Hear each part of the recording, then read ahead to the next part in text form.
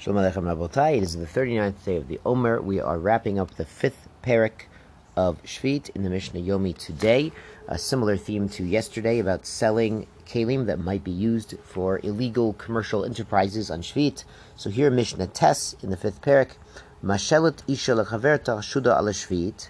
A woman can lend out to her friend who's suspected of breaking Shvius. Here is breaking Shvius in the sense that there's a Zman Bior, as we've mentioned. Bior, we're going to discuss in the 7th parak, when the food is no longer available in the field, and you have to take out whatever you have of it in the house, and we'll discuss that in the 7th parak. So here, the food she has in her house might be illegally retained without beer. That's a problem.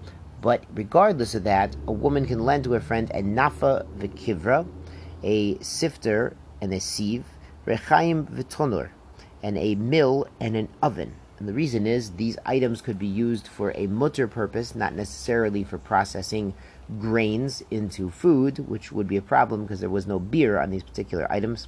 Avalo tavor v'lo titchan ima. But she cannot sort or grind with her friends because that would be directly helping her. The next part of the Mishnah is Eishet Chaver, the wife of a Chaver. Now, a Chaver is someone who's very careful with Tuma and Tahara, and we've seen this concept in Demai. In Demai, we discussed tithing and how a Chaver has to retithe what he got from an Amaretz because we're worried he didn't separate all the tithes, so it has Demai status.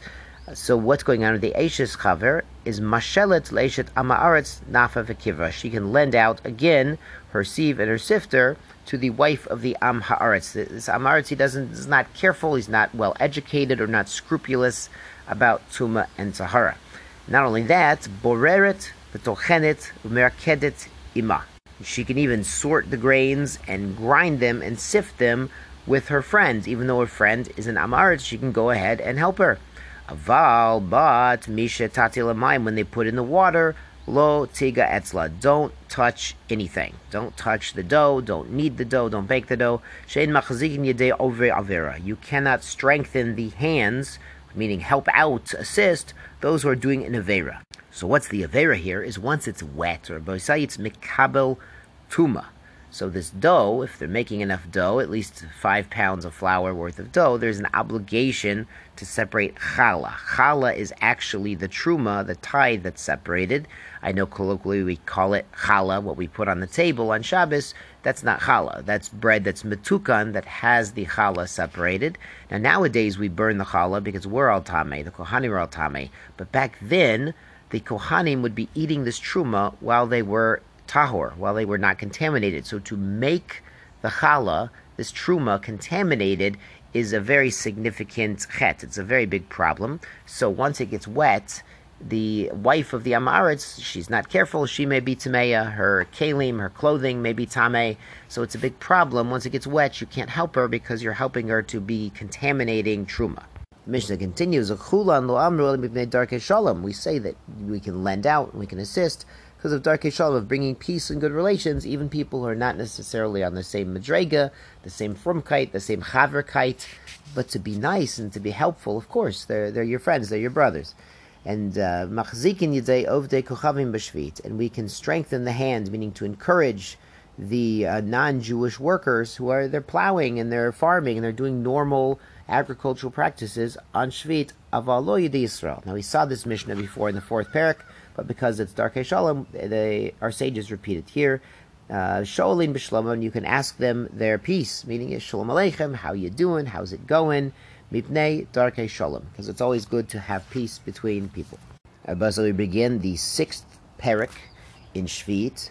It's important to know a bit of a history lesson. There's a bit of a geography and history going on here. Is that there was a Kedusha Rishona, the land of Israel, the Holy Land, was sanctified by Yehoshua and the Jewish people when they entered, coming out of Egypt. It's Kidsha Rishona.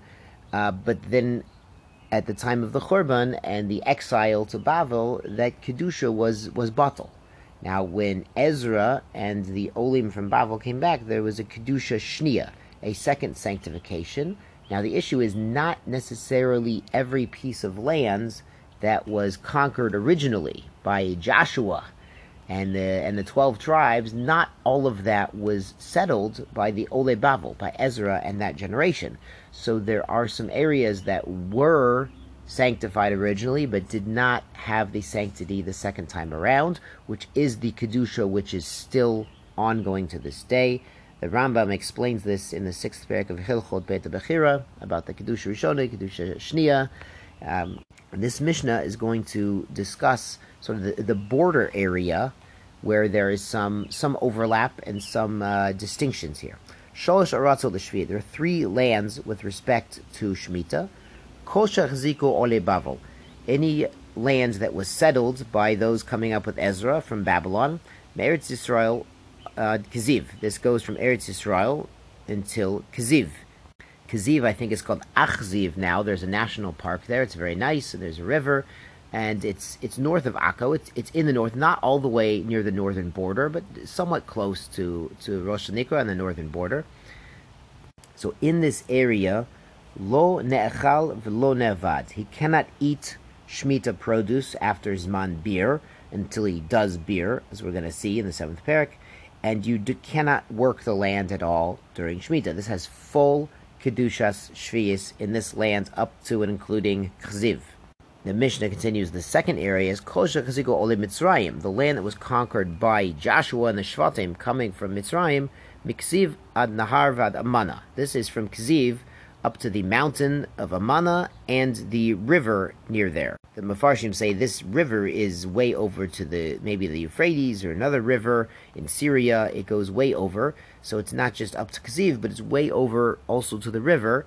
This area extended. So we see it was a much larger area that Joshua and the Shvatim originally conquered from what Ezra and the Ole Bavel settled. But this area has sort of a intermediate status. So the Mishnah explains, in Nechal, you could still eat the food after Zman Bir. You could keep it and eat it. V'lo nevad, but you can't work this land. So what's going on is it has a degree of Kedushas Shvius, because it was originally sanctified, but that original sanctity is no longer in effect, but we still, rabbinically, do not allow working the land. The Mishnah concludes with the third area, Min HaNahar, outside of this river, U'me'amana, or further up from these Amana mountains, V'lifnim, outside of this, way up north, Lebanon, Nechal v'nevad. You could eat the produce after beer, not an issue, and you could work the land entirely. It did not have Kedusha. Shkoyach Rabosai.